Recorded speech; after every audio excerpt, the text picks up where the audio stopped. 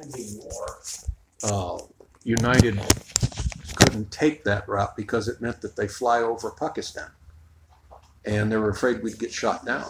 You know, I mean, it's pretty tense there. The people in India are, you know, they're just like, God, should we go hide?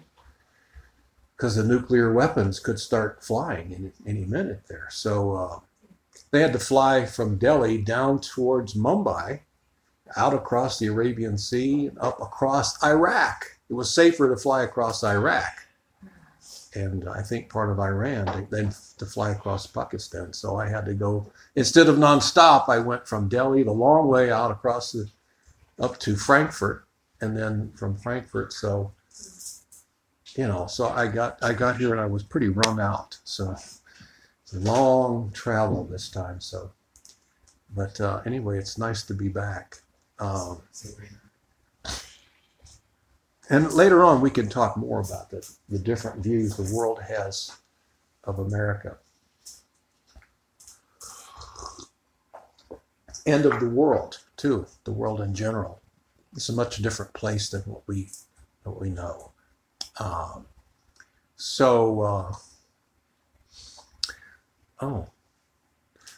Would you read our disclaimer for us? Isn't it? Can you put it on the screen? Or I can do it. Never mind. Huh? Okay. No, I had it out and then I put it away and forgot about it. Disclaimer is not a good word. It's a description. What is Krishna Cove about? What are we doing here?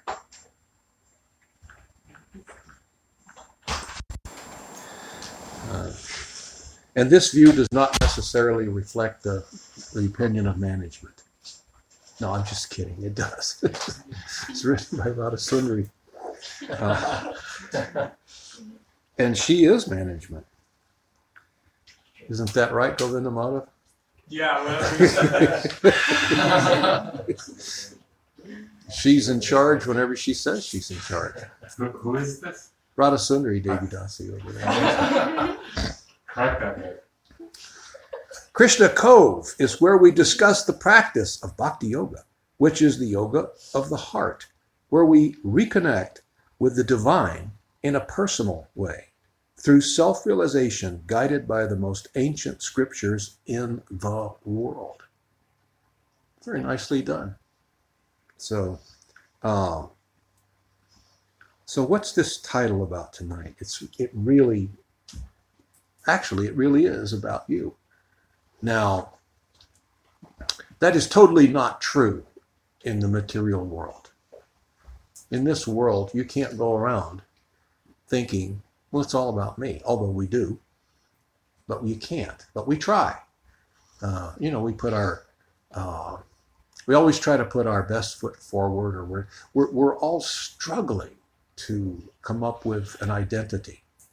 And we've been doing that since we became a little cognizant, when we were children. You look around and there's other children. And so they have identities. I start to see them. So where's mine? I want an identity. This one gets good grades. This one is tall. This one is handsome. This one is athletic. So where is my identity? Where do I fit? And we get so wrapped up in trying to establish within ourselves what is basically what we're actually trying to do, but we don't really think of it that way, is what is the identity that I want the world to see when they look at me? How do I want you to see me? You see? Now, am I correct? We can, if we analyze, and I spend most of my time analyzing my fellow man and my fellow living entities even. Analyze the animals. But analyzing people. When you travel internationally, you get a tremendous, delicious dose of this mixture of peoples. Especially when you go to our community in Mayapur, India. There's like 15,000 people from every country in the world. Every culture in the world is present in one place. So all these different languages.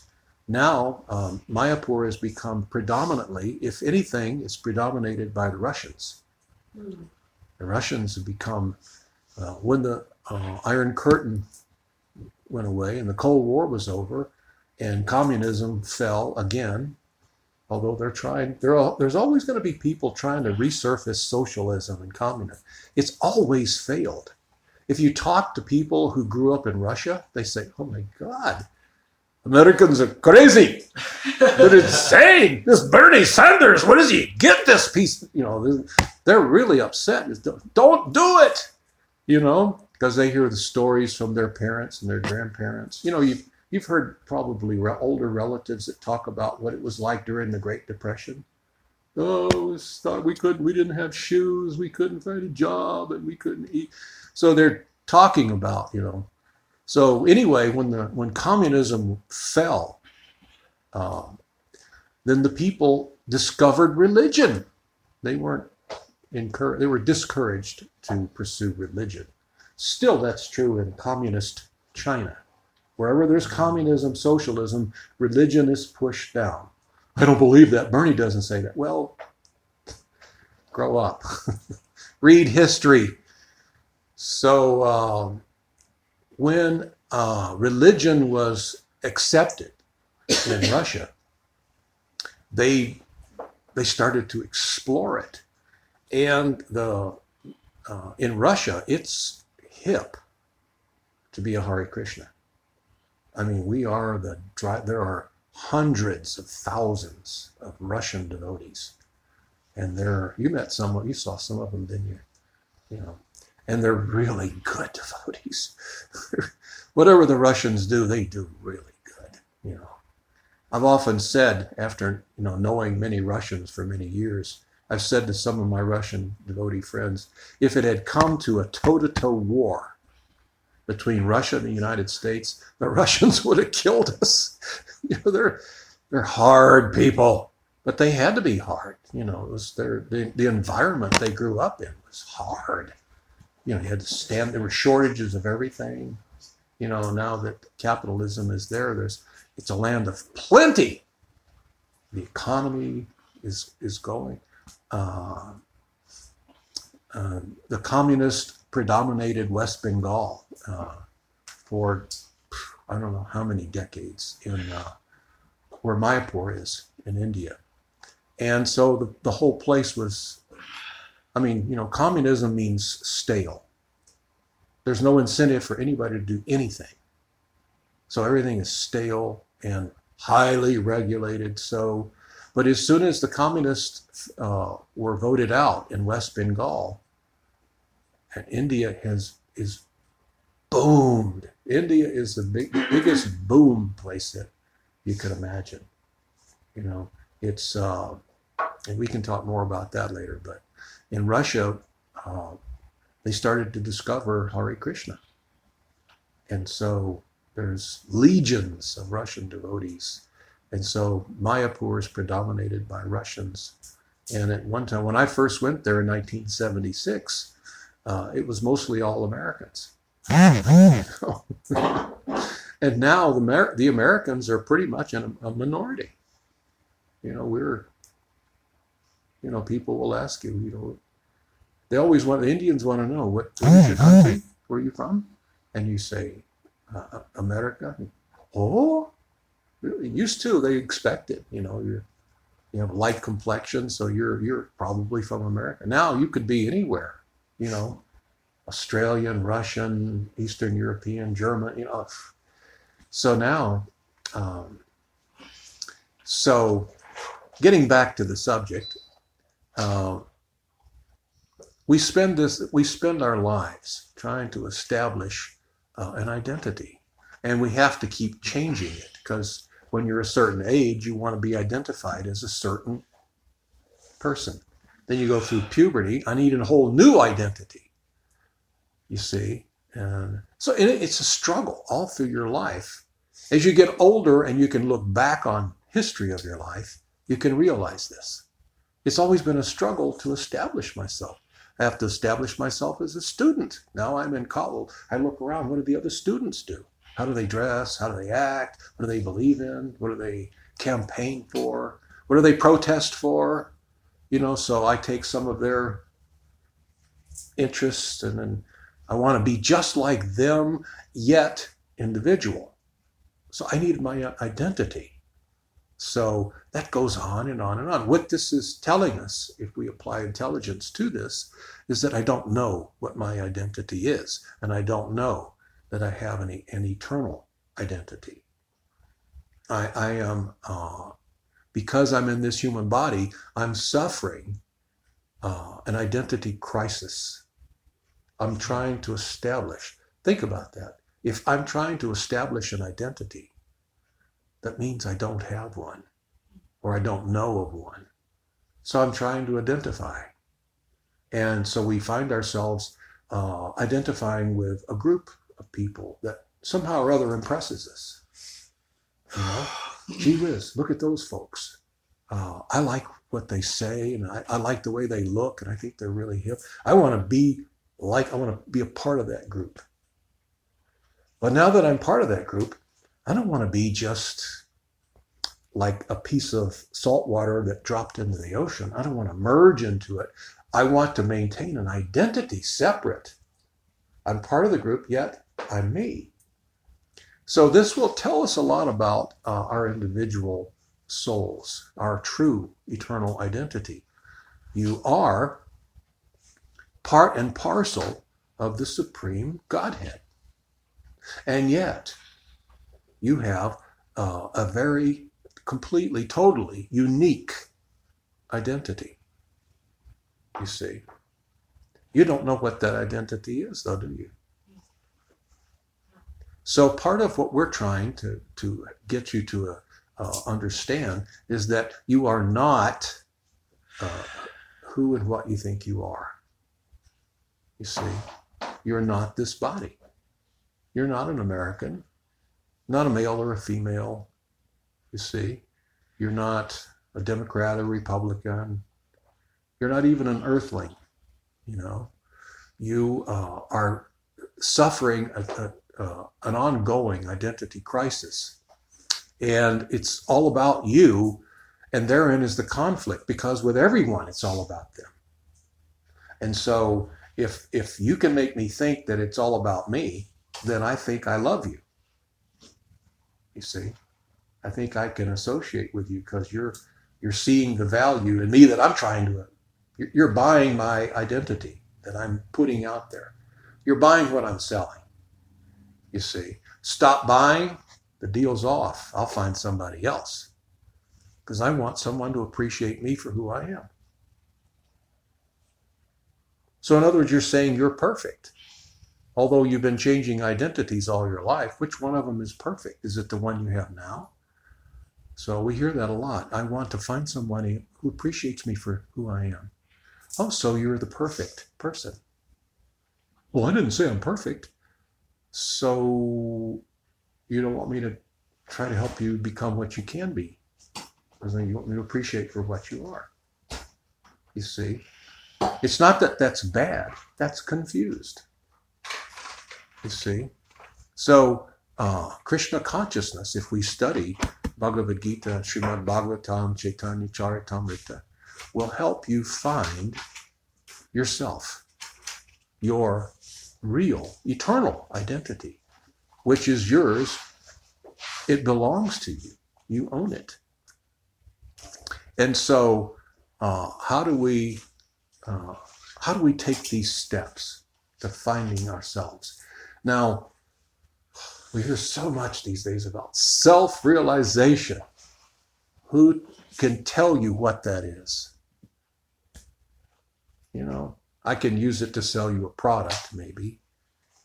It's like they use all these things to sell products. That the Ayurveda became popular so that we can sell you Ayurvedic this, Ayurvedic that. And I can sell you stuff, put a title or something that's popular attached to it. So, self-realization It means just that, realizing yourself, not who you're trying to be. You see, who are you really? And how does that interpret into true spiritual life? It means, how does the eternal personality, the supreme Godhead, how does he see you? You see, he's not suffering an identity crisis. While you've wandered through the material world on this sojourn of yours, birth after birth after birth, trying to put forth an identity, he has never lost sight of your eternal identity. You see, he's never forgotten. So what does he see when he sees you? He doesn't see the body. He sees this eternal living entity, his beloved part and parcel. So this is where I get the title, When Krishna Sees You. It really is and truly, to him, all about you. It's not all about him to him. He knows that he's the supreme. Krishna knows that he's the most beautiful, the most powerful, the strongest, the wisest, the source. He knows. He doesn't have to, if you met Krishna at a party, he wouldn't walk up to you and say, "Hi, Krishna here." Bond, James Bond. No, he would say, he wouldn't say, "I'm Krishna, and I'm this, and I'm that, and I'm, boy, I can create a whole world, and I can do this, and I can." No, he knows that, what do you think he would be interested in? Immediately, if he met you at this party. Where your soul's at. He would be interested in you. "Hi, my beloved. You don't have to tell me anything about you, because I know more about you than you could ever possibly know. And I'm captivated by you." To Krishna, your every word captivates him. You see, everything about you is beautiful, lovable. To have your association gives him great pleasure, which is why we exist. You see, we're answering some questions that the rest of the world has a real struggle, even attempting to answer. Why do you exist? We all wonder that, and you get all these speculations that you're part of the ongoing cosmic. Stop, you're giving me a headache. No, why do I exist? I exist to give pleasure to the supreme source of pleasure. Now, what does that say about you? That you are empowered to please the source of pleasure, to give ecstasy to the ocean of ecstasy. You see? So this explains why a lot of people wonder about devotees when you get to meet devotees that become a little realized. They think there's something different about you. You're very different. You're not trying to establish some persona. You're not selling a personality. Why, you seem to be interested in me. And you're not competing with me. You ever notice, if you listen to people, when I get out and about, I try to listen to what people say. And I hear people in the park, and they'll be talking, and just about anywhere. And correct me if I'm wrong, but from what I recognize, I was listening to people in the airport when I had a 6-hour layover in Newark coming back, and I had a lot of time to listen to people. And so it's kind of like, here's the social rule, at least in America. The rest of these countries I was in, I couldn't understand what they were saying. But, I could hear these folks. It's kind of like, all right, I'm talking now, and I'm going to talk until I'm out of breath. As soon as I go to take a breath, you're going to take over and start telling me about you. And then you're going to talk until you're blue in the face. And as soon as you have to take a breath, I'm going to steal it back, and I'm going to talk about me. So it's kind of like a tennis match. It's going back and forth. Boom, boom, boom. And this is the conversation, Well, my husband just got a new position at such and such and such, and no, blah, blah, blah, and it looks like he's going to be doing. Then the other one grabs it. Well, my husband, you know, little Mary just got admitted into whatever school. Yeah, little Johnny's going to Harvard, you know. It's just this, I got to tell you about me. Don't you want to hear about me? And you find somebody that seems like they want to hear about you, and you think, I found a friend. Isn't it sad? So there is a struggle within the world. These are minute wars that are going on. I want you to recognize me. If I have to recognize you some, if I have to listen to you for a while so I can get you to listen to me, then I'll go for that. I'll settle. So this is the struggle that's going on in the world. And then you have nations struggling against nations and like that. So this is material consciousness. Material consciousness is the exact opposite from spiritual consciousness. If you practice bhakti yoga, you'll get to the point to where you come to the realization that, oh my God, Krishna loves me. And then you start to analyze, what does that mean? I'm loved by the source of love. I'm loved eternally by the supreme lover. I have never been unloved. I thought I was. Sometimes I laid awake at night in school thinking, oh, nobody loves me. Everybody's got a girlfriend with me. Where's mine? You know, who am I going to go to the prom with? You know, it was so unfortunate that people suffer. This is called adhyatmika klesh, troubles that happen within the mind. It's worrying about the boogeyman in the closet, you know, because I don't know if I'm doing, everybody else is doing better than me. But bhakti yoga can get you to the point that you have that realization that Krishna loves me. Now, once you get there, you don't feel like going around telling everybody, hi, who are you? By the way, before you start talking, God loves me. You don't go around trying to, that doesn't be your persona, you know. You put it on your Facebook page. My name is Jivananda, and I'm loved by God, you know, and you're probably not. He probably loves me more than you know. The competition goes away. The devotee doesn't compete. It becomes, when you meet people, all about you. I'm interested in you. As far as me, I know I'm okay. Okay's enough. I don't have to make you think I'm great. Okay is enough.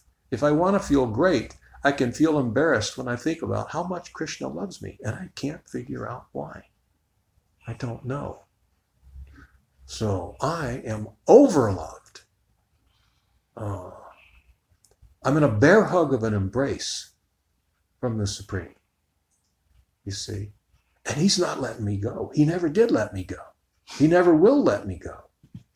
I've realized this eternal bond that I have that I forgot because I wanted to come to the material world and be all I can be without him. You see? And so I gave that a shot. It didn't work out for me. It didn't work again and again and again, birth after birth. So somehow or other, out of Krishna's mercy, I stumbled across the truth, the absolute truth, not my relative truth. Now, we're all entitled to our relative truth. You know, it's like, I forget who it was that said it, but some famous person said it, that everyone is entitled to an opinion, regardless of how ridiculous it may be. It's yours. You're entitled to it. This is called free will. Krishna gives you free will. If you want to think you're a human being, go for it. At one point, you thought you were a cute little dog, and you were very good at it. There was a point when you thought you were a snake, and you were probably a very good snake, you see. And if we continue on this path, in our next life, we'll be another something, another body. The Bhagavad Gita says, at the time of death, the consciousness that you have allows you to be assigned a particular type of eye, a particular type of ear, particular type of smell, you see. In other words, your senses will be, some senses will predominate so that you can fit your next life, which is the life that you have wanted. You may not think, I want to be a pigeon, but you may be thinking all of your life that sex life is really the most important thing to me. Well, the human body is not, it's not a good body to be concentrating on sex life, because sex life for human beings is extremely complicated. For pigeons, there's no complication. You know, if they see dogs in the city and they're having sex, they don't arrest them. They don't have to. They don't care if you watch. You know, they don't have to get a room. Pigeons can have sex every 15 minutes. And there's no palimony, no responsibility. You know, they just go on and, you know. So if one animal rapes another, and animals do that, whales, did you know that whales are, anyway, that's another story. It's a whole story about how whales do their thing, which is kind of sickening. But so animals are not held to a standard that human beings are held to. You see, the unfortunate thing is that we still have these animalistic tendencies from being one of every of the 8,400,000 species of life. We don't have full spiritual knowledge, so we're glorified animals, sophisticated animals, you see. I'm interested in something to eat, place to sleep, someone to mate with, and once I get that, I have to defend it from all the rest of the folks that might want it, because they're struggling for it too. Eating, sleeping, mating, and defending. Every living entity does these activities. Human beings do those same activities, but they regulate it. You see, it's like if there's a red light in the, you know, on the street, and you pull up and you stop, and there's a dog running along beside you, and he goes on through the red light. Cops don't go after him and give him a ticket. You know, he's not held to the same standard. You see, but the human beings are held to a higher standard. For those who, and I think it's the Bible that says, for those who have more, more is expected. You have a greater intelligence. You're expected, with those others around you, the human beings that have a higher intelligence, to act out of higher intelligence, but we don't really know what that is. You know, I want my eating to be more sophisticated than a dog, and my sleeping, and my mating, and my defense. Instead of nails and teeth, I have guns and knives and security alarms, you know, car alarm. We have all that to protect. That's part of defense, you see. So this is our struggle. This is what we're going through. And this is our mission, is to help you get away from this. When you become a little bit realized in Bhakti Yoga, you become, there's a position in yoga, I forget the Sanskrit word, but it's equipositioned. You become equipoised. That means you reach a level. And that level is called Shanti, peace.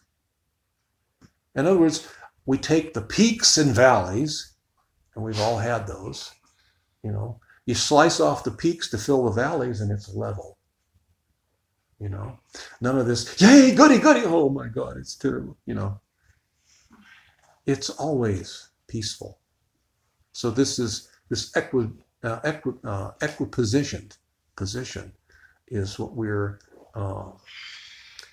not striving to achieve, but it's the reward when you get a little bit of self-realization. Most of my worries are over with when I just simply realize that God loves me. Krishna loves me more than I can ever understand. It will take me eternity, and I'll still never understand, because his love for me is ever increasing. My love for him is ever increasing. There's so much of it, I can't even understand how much and how I love him, which gives a very beautiful, it's a very beautiful realization of love. It's not just, all right, I can tolerate you. You ever noticed a lot of people that have been together for a long time, in the beginning, it's what they call the honeymoon period. You know, you've heard people say, well, the honeymoon's over because they started to argue and fight. And so it gets to the point where, oh, you're everything, you're incredible. And then the honeymoon's over, and it's kind of like, all right, I think I can tolerate you. And if you last a long time, we've learned how to tolerate each other. Well, she's got her thing and I got my thing. And yeah, we get together from time to time. How was your day? Good. Okay. All right, I'm going to go play golf. And, you know. So, or basically we find people who fall in love in the material world, they basically find mates whose neuroses match with theirs. I'm crazy, you're crazy. If your craziness is like mine, it's like if I like to sit around and chain smoke in the house in the winter with all the doors and windows closed, and you don't, we got a problem. But if you like it too, then you don't think I'm crazy. Now, all my non-smoker friends are saying, when are you going to quit that? That's going to kill you. But my smoker friends are saying, hey, would you like one? Can I light that for you? You see what I mean? If I do heroin,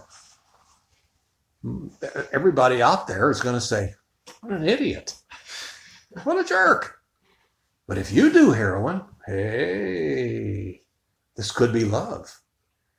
So if I'm crazy into football and so are you, then you see what I mean? So if these things match up, we call that love. You see?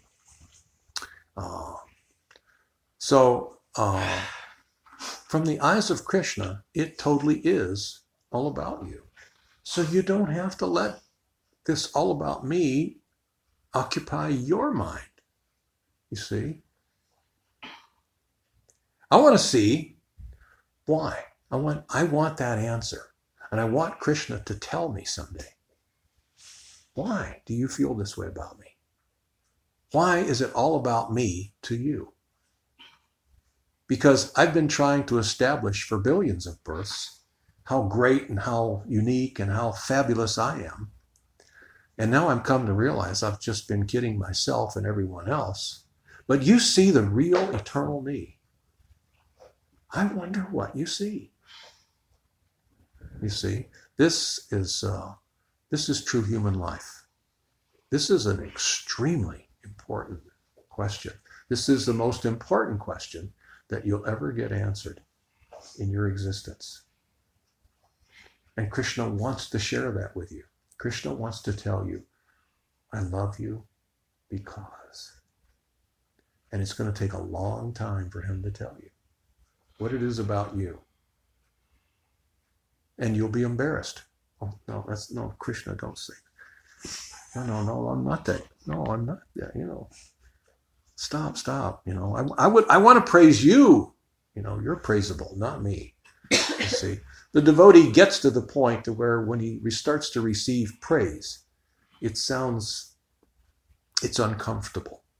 Now in the material world, it's kind of like, well, okay, come on, tell me more. You just can't say enough, Well, you're so this, or you're so that. Yeah, I know that. And there's probably more if you keep thinking, The devotee gets to the point where he gets some praise and he thinks, okay, thank you. That's it.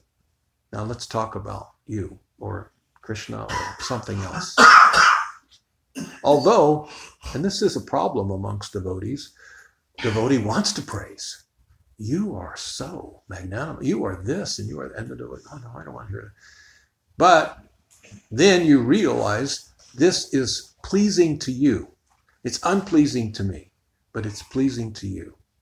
So let's go with that for a little while. Sooner or later you'll stop it and I can talk about you or we can talk about Krishna. So when you become spiritual, things reverse. I don't want to hear about me. I'm okay. You see, Krishna loves me. I'm okay. I know that I have nothing to worry about except forgetting my relationship with Krishna again. And I'm not going there. I'm not going to let that happen. So I don't have to worry about me. You see, I have no worries about me. Who's that insurance company that says you're in good hands? Allstate, yeah. You're in good hands with Krishna. I'm in Krishna's hands. You know, some of the people getting on the plane in Delhi were very concerned about, you know, we're in North India, which isn't that far from Pakistan. And so could a missile find its way into our plane? And, you know, some people, you know, they come up to me and they were saying, they see how I'm dressed. And, they're from America. It's their first time to India. Do you come to India very often? Well, yeah, almost every year, you know. What do you think about this situation? I mean, like, are we safe? And I would say something just to get their attention. You know, are we ever safe in this material world? Well, yeah, huh?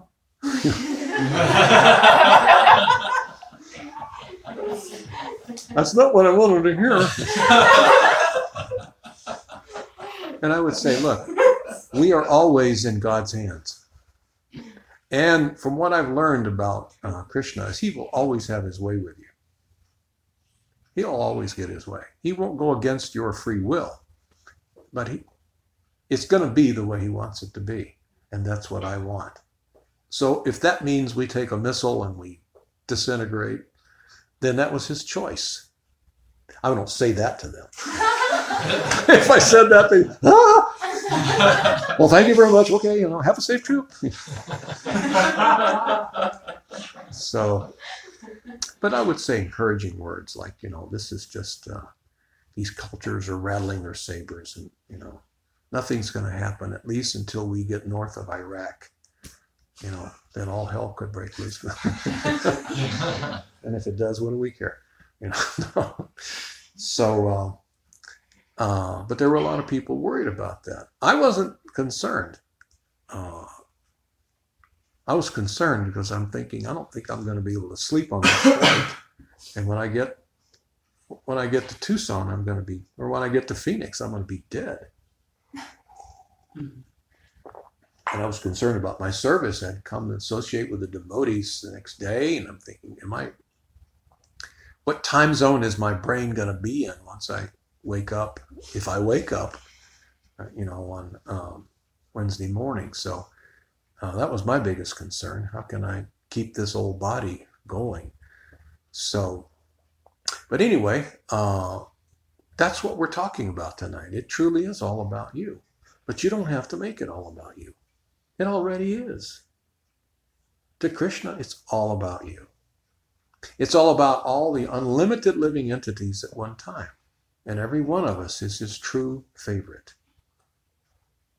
He can do that because he's God. He doesn't have to have one favorite. We're all his favorite. We exist to give him, to enhance his ecstasy.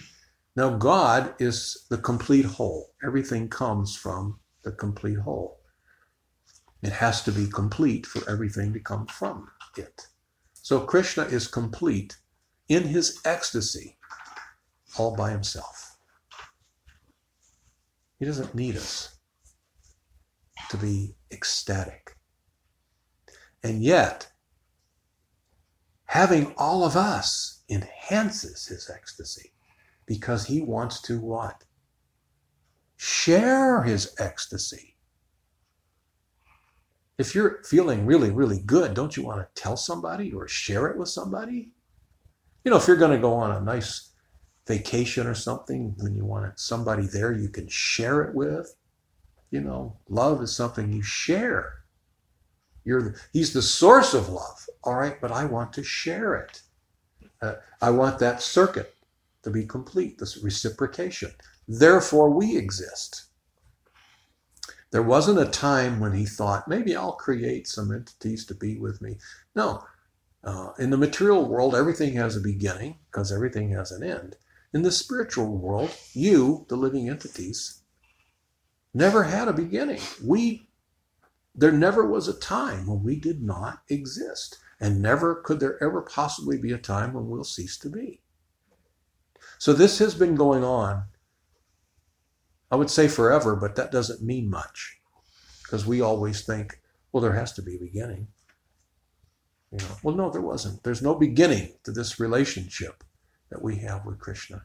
And there's no end. What's happened is we've lost our consciousness. We've lost our consciousness of this eternal relationship. And that's causing us all the suffering that we perceive. You see? That's the only cause of our suffering. You get that back and your suffering goes away. Now you're still going to feel some pains of old age. You know? You're still going to feel maybe you'll get a cold once in a while. Or maybe but as far as being an anxiety, the only anxiety that you're going to feel is, am I pleasing my spiritual master enough? My dear Lord, how could I possibly ever repay you for your kindness and love and mercy? You know, it's the anxiety felt of love. To the degree that you love someone, along with that comes anxiety, positive anxiety. How can I please you? Not because I owe you, but because I love you. I want to please you. And the material world is, how can you please me? You know? Can I have free access to your body? You know? This is material. This is animal consciousness. Spiritual consciousness is, how can I please you? What can I do to see that beautiful smile of yours, a genuine smile, to give you a laugh, to give you pleasure? Oh, wait a minute, that's my eternal position. I am a giver of pleasure. That's my eternal relationship with God. I'm empowered to give pleasure to the source of pleasure. That's why it feels so good to give pleasure, you see. So the devotee stops wrestling for you to give pleasure. Well, you give me pleasure when I hear you chant Hare Krishna, when I see you make one step closer to Krishna consciousness. It gives me great ecstasy, you see, rather than you need to gratify my senses. You see what I mean? So we're above the sensory perception. So let's pause. And how long do we have? 15 minutes? So, Yeah. All right, questions? Anyone? Comments? Not even me. Not even you? Not. How about you, Sean? What was your question? it struck me when you were explaining about the people at the airport, is how much freedom there is in Bhakti Yoga. Freedom from anxiety. Like you're saying that, even if the plane blew up, it is. So what? Essentially, and there's freedom even in that. What's going to happen is going to happen, Mm. whether I'm in anxiety or not. Mm. When you give up and say, this is a good day, God. Thank you, God. Take me if you want me. You find a total, complete peace, and it doesn't really. You find peace. Yeah, you find a total, complete peace, and you just keep stepping forward. Because I am your servant. Because I love you that much, so I trust you. And when the devotee realizes this position of servitude to the Supreme, we stop asking him for stuff. How can I serve you? You see, it's pious to ask God for good health. That's pious. It's pious to ask God, please protect me on this voyage, because I'm turning to him. But it's not first class. You know, first class is, I'm your servant. I want what you want for me. That's what I want. I got myself into great difficulty when I started wanting what you didn't want for me. And so I had to come to the material world to find myself again and again and again. You see, so once we get that understanding that I am your servant, and then as you advance in that consciousness, you realize that Krishna's opinion is that, no, I am your servant. This is the reciprocation of love. My dear Lord, I love you so much. I am your servant. And Krishna becomes your servant. You see, to the degree that you love Krishna, you can actually own him if you truly love him. Now, you've got to truly love him and totally realize that love.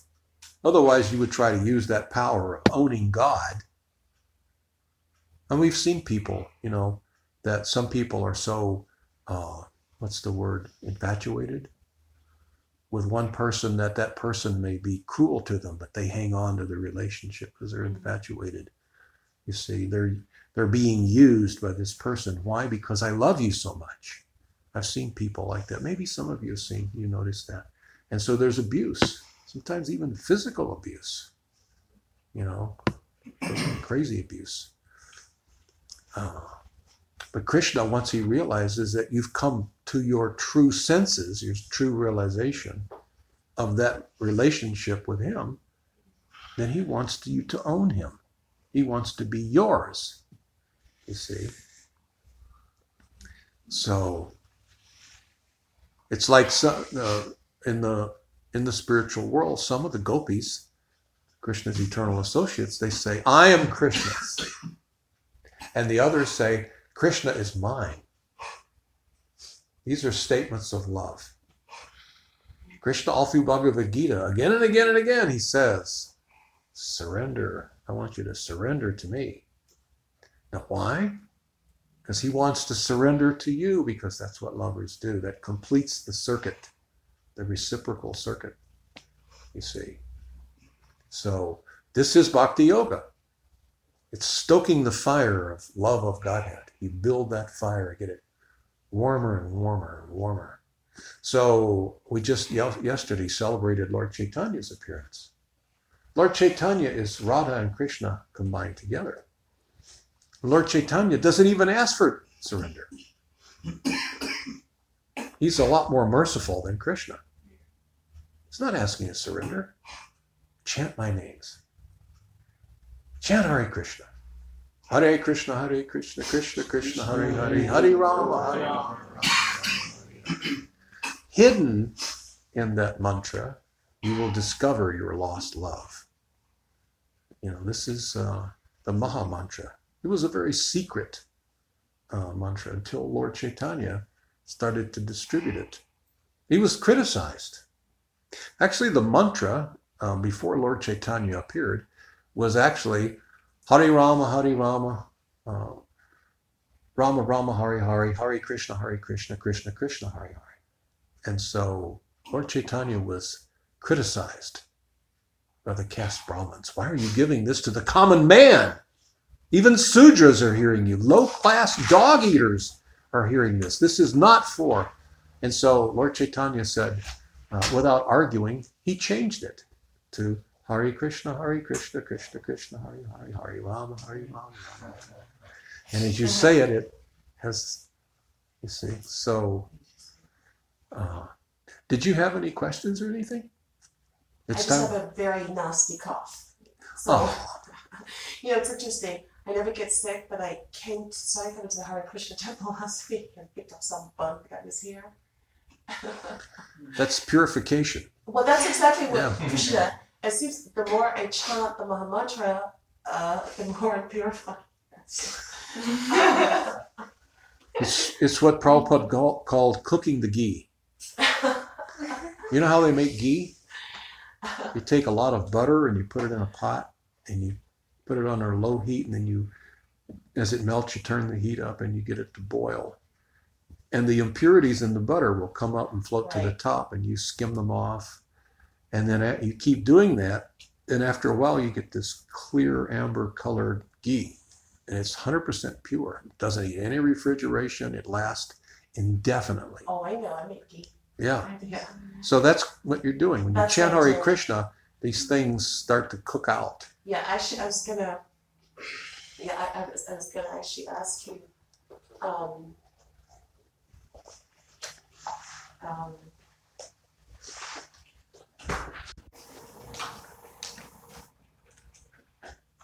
Yeah, I guess that's what it is. Just a lot of spontaneous bliss.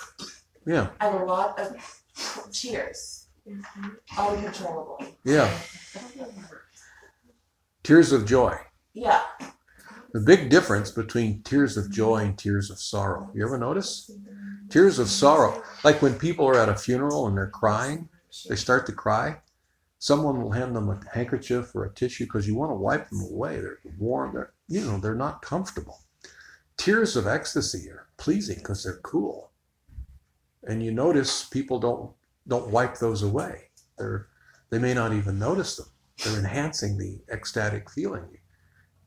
So it's a big difference. Yeah. Big difference to it. But I also too, you said that something that's really given me a lot of strength is you said last night about everywhere you go, everyone's becoming vegan. You're seeing the changes on the planet. Yeah. I was wondering if you could talk about that. Yeah. I'm not for veganism because milk is bad for you. I appreciate people who are vegan because they don't want to see the cows slaughtered. So in the beginning of veganism, it was preached that milk is this and milk is bad. And, they have to do that to sell whatever they're selling, the concept or whatever. But milk is certainly not bad. Science now. Science. The medical. I'm diabetic, and from time to time, and especially lately, I've had a great awakening. So I've gotten back into studying what to eat and what not to eat. So, but even science, medical science, says ghee is one of the most important things you can put in your body. It just does so many things for the body. Ghee is incredibly important. So, but anyway, yes, we see this. It used to be in the 70s and 60s when people were coming to our movement. The people that joined were a much lower class than I see today. Much lower. Well, you've been eating meat all your life, and people would wonder, what does my diet have to do with spiritual life? They're strung out on all kinds of drugs, free sex, sex, drugs, and rock and roll, and blah, blah, blah. So it was like Prabhupada went to the lowest of mankind. When we really look at it, we were the lowest people on the planet. But Lord Chaitanya came to appeal to the most fallen. Lord Chaitanya said, I've come to save the most fallen. You see? So the people that are coming nowadays are so many degrees higher than the people that came. So the overall consciousness, although it's extremely confused and grossly misled, is better. The planet is better. Yeah, there's more people being, in the New Age movement, they say there's more people being born in light. Now, I'm not vegan because I do eat, but the thing is with the milk is the slaughter of the cows and the hormones that are used in the cows. That's the big reason why I can't eat dairy. Either to have Although we don't know what the hormones do. Well, I know what they do to my body. Yeah. Yeah, it feels horrible. Yeah. Like with if the they cow, have an effect on you, then you should. Yeah, the torturing of the cow. With that's it. It goes right into my body. So that's the only Yeah.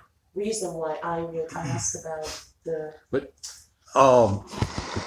some nice devotees, this Indian devotees in. I have to move around. My legs are getting stiff today.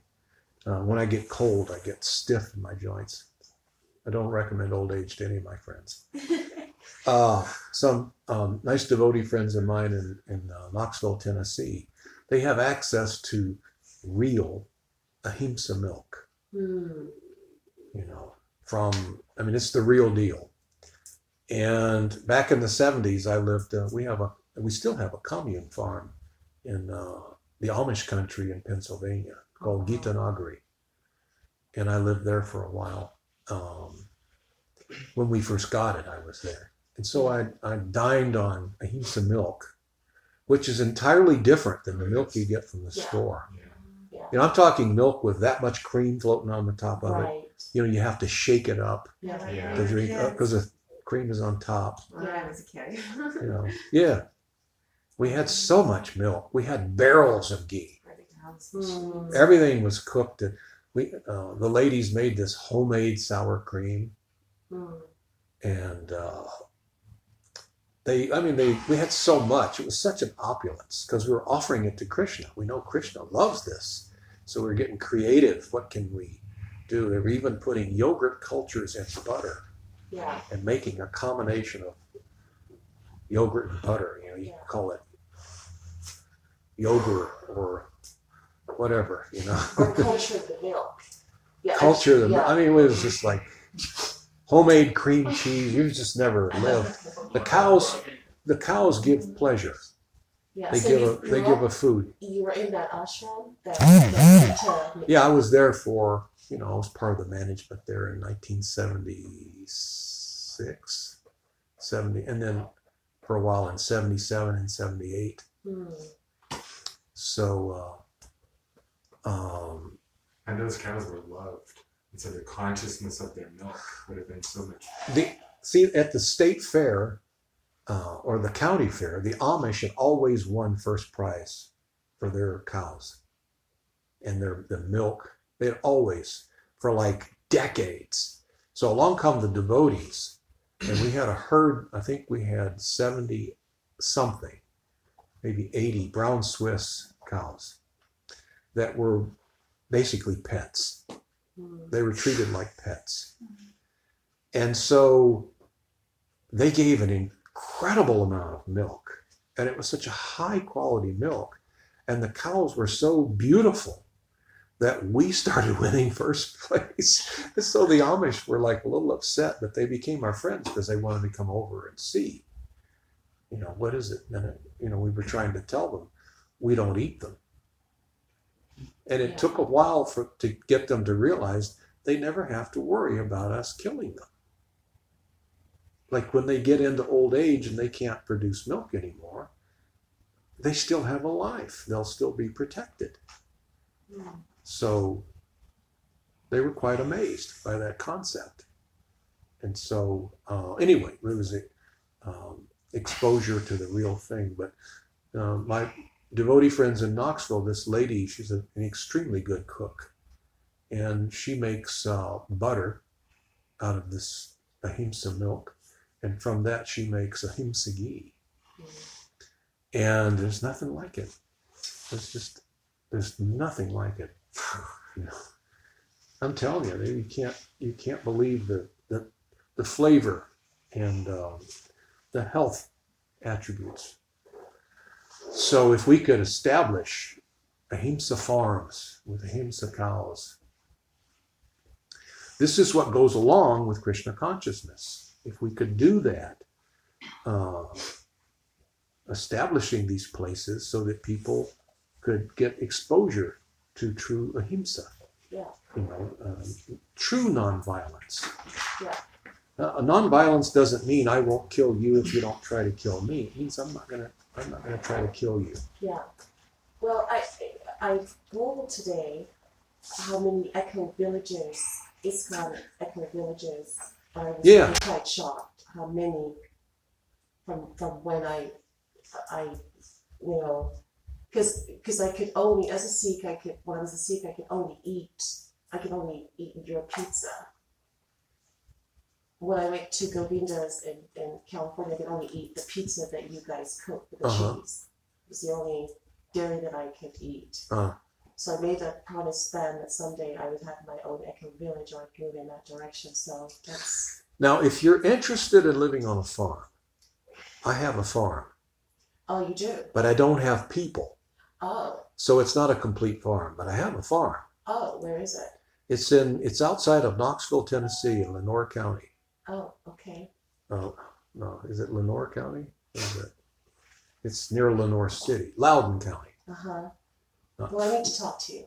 Yeah, I mean, it's lush, lots of rain, tons of grass, 40 acres, 30 acres cleared, 10 acres of hardwood forest, a farmhouse that's completely refurbished. And I could go live there, but what am I going to do there? I can't do my service. I can't find people. I find a lot of people who do lip service to natural living, but they don't want to go do natural living. Yeah. I like to eat organic vegetables that somebody grows, not me, you know, and there ought to be ahimsa cows, but not me. And so we need to raise the consciousness of people to where they think, I'd like to really be part of this. Yeah, well, as you were saying, this is 2019 is the year of intensifying light. There's a lot of light coming in. Yeah. It's brighter. I've been telling people that. We're going into the age of Aquarius. You keep joking about that. Yeah, it's so bright. The future's so bright, you better buy some shades. Well, yeah. And there's more people, there's more babies being born with their strands of DNA already activated. That's true. And there are more people choosing to leave. And there's a lot of dark people dying. Not so dark too. People are just choosing to leave. Yeah. And be reborn again so that they can fit into the new, 10,000 years of the age Kali Yuga of the golden age is beginning. Yeah. I think that's Well, we're 500 years into it. It's starting to really have its effect. Yeah. See, we're in a golden age. In the worst age of Kali Yuga, there's a 10,000, Lord Chaitanya gave us a 10,000 year, the golden age. So for the next 9,500 years, this is the best place and the best time to ever exist in the material world. Well, everybody is wanting to get a body or take your body. They want to be here. Even the demigods. Demigods want to be here. They want to be part of this. And everyone in the galaxy is watching us. Yeah. Yeah. Only me. And what's happening, it's not necessarily it's not so much the DNA that's positive, or because now we're getting back into a material body, which I'm not.